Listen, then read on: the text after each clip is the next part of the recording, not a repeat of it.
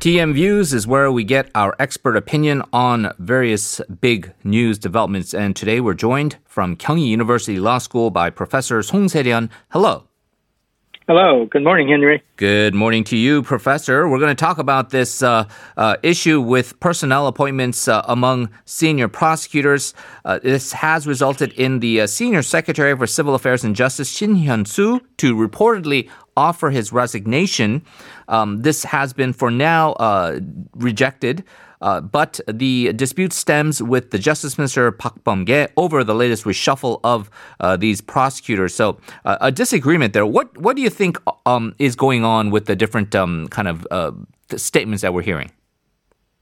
Oh, it's a messy situation. I think that there are the differences in opinion as to how the reshuffle has to go. But I think the bigger issue is how that decision-making was made. Shin Hyun-soo is a senior secretary on the civil affairs, and part of the civil affairs, this personnel decision affair is very big. The fact that he was completely ignored, it seems like, that would make his job very difficult to do, let alone the humiliation he might feel. So I think the decision-making process has probably some political incentives in it. Personnel crashes. Maybe biggest thing is where the President Moon's intention lies. So in that sense, a lot of people are shaking their heads or scratching their heads.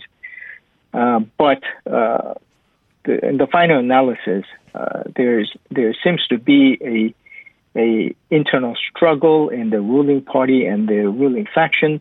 And that affects the reform drive and reform process in a further messy way.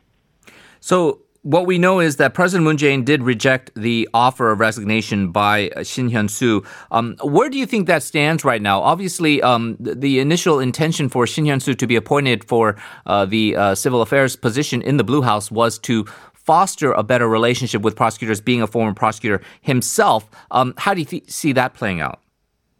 Exactly. I think that was the idea when he was appointed, and I thought it was a very good idea. In fact, that's how he was introduced by Roh Young-min at the chief of staff at the time. He said Shin will complete the reform with his stable hands because he has a background at the prosecutor's office. But it seems like the Park Bum-ge, the minister, went ahead with the reshuffling of the prosecutor's leadership, leaving Shin Hyun-soo in the dark completely. I think he would not have acted on it without Moon's marching orders, so it seems Moon did not include the Shin. And Shin is in the White House, the Blue House as a senior secretary. So it looks very bad on the Shin Hyun-soo's side. And like I said, I think he feels a little bit humiliated and then took down. And as a senior secretary, he has other secretaries under him. And it seems like Secretary for Civil Affairs went around him to get things done. So overall, I think it forces him to consider whether he matters at all in this particular issue. So what the reports have been saying are that there is a disagreement with the retention of a couple of key figures here, namely the Seoul Central District Prosecutor's Office, Lee Sung-yoon, to maintain his position, and also promoting Shim Jae-chul to lead the Seoul Southern District Prosecutor's Office. These two men are considered to be more of the pro-reform-minded prosecutors, and also were known to be more supportive of the former Justice Minister Chu Mi-ye's policies in her drive for reform. In terms of that, what do you make of Shin Hyun-soo's, opposition to letting them retain their positions, and what the dispute was over?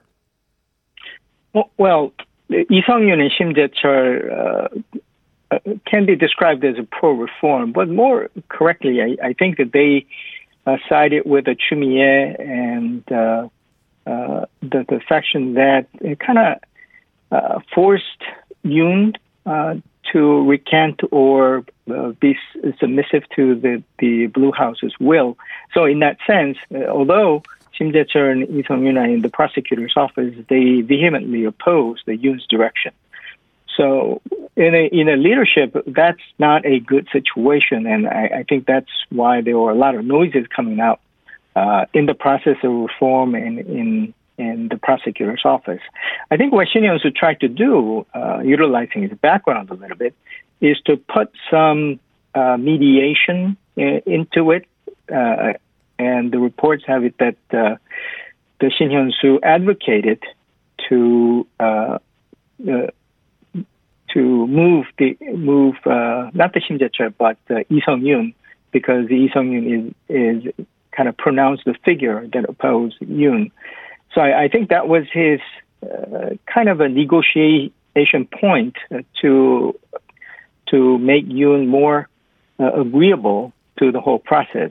But that decision or that opinion has been ignored, and that opinion has not been accepted. And that opinion, of course, that the proposal was coming from Yoon, that was ignored, and Shin, and also ignored. So overall, it seems like the Chumie's, the forceful the tactic carried out by Lee Sung-yoon and Shim Jae-chul, that has been retained.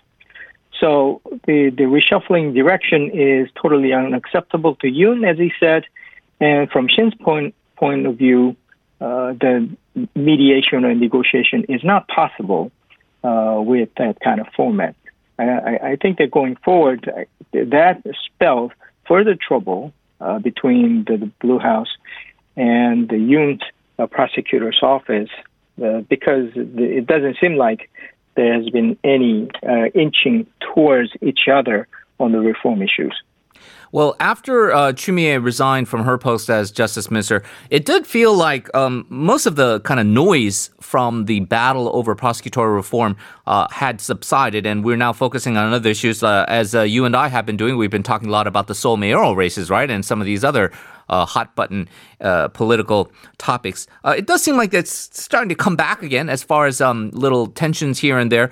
We do know that there's a new agency, the Serious Crimes Division, that would take away a lot of the investigative rights for the prosecution. We have Kong Soo-cheol, the CIO, also getting ready, appointing a lot of their key investigators' positions. What do you think is the status for the prosecution? Well, about this new investigative agency, I think it's a proposal that fits well with the reform measures. Remember, the prosecutor's office's power to indict is to be separated a little bit from the investigative power that they had the monopoly over. Mm-hmm. So in that sense, it is a palatable or good idea. In fact, if you look at the specialized or competent investigative bodies around the world, like FBI, probably it's a good direction to go. But the problem is, the public's perception is that because the reform drive has been so focused on somewhat oppressing the Yoon and the prosecutor's office, it seems like it's a political move to enervate the prosecutor's office rather than elevate the investigative function and make a special agency suited for that. So I think the idea is good, but how it is carried out and the intention that is being thought of by the public, it seems like there's not much trust in the pushing for the proposal. So I'm probably thinking that it is doubtful that this administration can push for this kind of a big proposal or the reform measures credibly. They could push it because they have the number legislatively, but it seems like there would be a lot of noises, and the poll numbers kind of reflect that kind of skepticism. Right. We have only about a minute left. I guess just very briefly, well, how big an issue do you think this is going to be electorally? It doesn't seem like it's going to be rising to the surface that maybe it seemed like it was a few months ago. Right. Remember, this reform measure was broad support from the people, but it seems like how it panned out had a lot of political component in it. So I think that if you consider different election schedules coming forward, I think we'll begin to see how it is reflected in people's mind. I think that the opposition party has a great opportunity to recoup some of the votes they lost. Well, we will leave it there as always. Professor Song, thank you very much for joining us. Look forward to talking to you again next week. My pleasure. Thank you.